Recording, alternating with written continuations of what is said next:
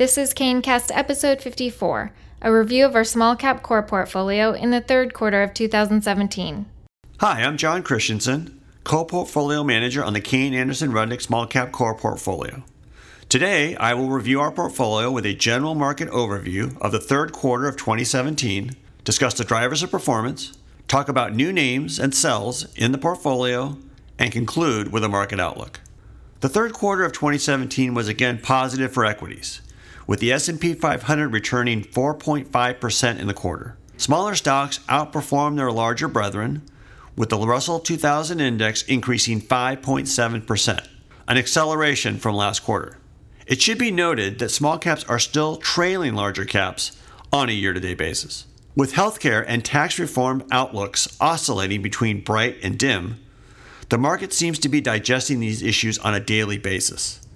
But the strength of the market is a testament to overall solid corporate financial results, which proves once again that in the end, what matters is picking high-quality businesses that can sustain growth in good and bad times. When dissecting the quarter by month, for the Russell 2000 index, July was up 0.7%, August was down 1%, and lastly, September was up a solid 6.2%.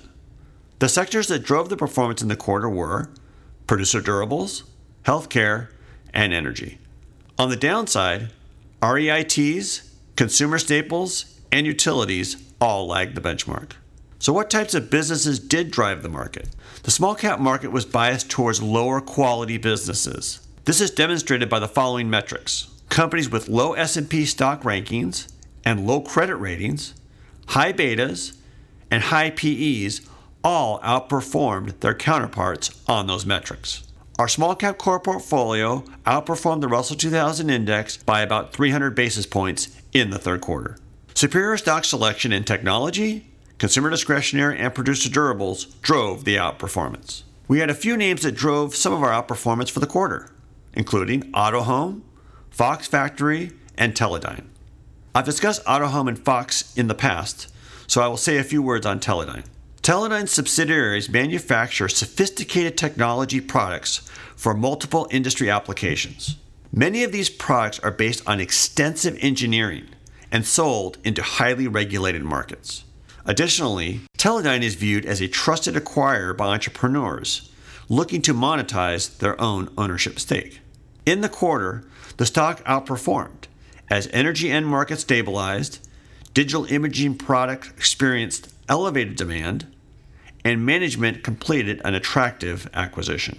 The company's products continue to dominate niche industrial markets, and capital allocation efforts remain superior. The companies that lagged the most in the quarter were Abaxis, Market Access, and Toro Company. Let me discuss some details on Abaxis.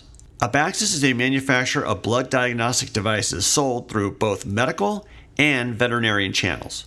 It saw shares fall in the quarter after reporting another weak sales quarter as its vet business grew slightly while medical was down due to distributor destocking. The company is ramping up its R&D efforts that should drive the top line, but this disconnect with the financials could continue for a few more quarters. The solid balance sheet and high consumables mix combined with a re-rating of the shares with future growth ahead keeps us as shareholders. We had no new buys or any outright sells in the quarter. Now let's talk about our market outlook. Q3 of 2017 was a bit of a change from Q2 in that the market turned more lower quality in nature, which partially explains the acceleration in returns. We continue to believe that stock picking matters in all environments, but especially those with more benign long-term GDP growth expectations, which is where we are today. So our contention is that over the long term, you want to own high-quality businesses that have a sustainable competitive advantage, outgrowing their markets with low debt and strong free cash flow that trade at discount multiples to the greater market. Our portfolio continues to look favorable versus the benchmark on many of these metrics. The return on equity in this portfolio is 28% as of last quarter versus 10% for the Russell 2000 index. Debt to EBITDA of 1.4 times for us versus 5.7 times for the index. Earnings per share growth the last 10 years, 13.6% versus 6.8%. And lastly, a PE on a trailing 12-month basis of 27.8 times for our portfolio versus 38.7 times for the Russell 2000 index. This is why we favor our high-quality bias over the long term. That's where we invest, that's our history, and our future. Thank you for your time, interests, and continued trust and confidence. Kanecast is the official podcast series of Kayne Anderson Rudnick Investment Management. Kayne Anderson Rudnick provides this communication as a manner of general information. The opinions stated herein are those of the speakers and not necessarily the opinions of Kayne Anderson Rudnick or its affiliates. Portfolio managers at Kayne Anderson Rudnick make investment decisions in accordance with specific client guidelines and restrictions.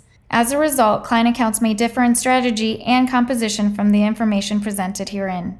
Any facts and statistics quoted are from sources believed to be reliable, but they may be incomplete or condensed, and we do not guarantee their accuracy. This communication is not an offer or solicitation to purchase or sell any security and is not a research report. Individuals should consult with a qualified financial professional before making any investment decisions.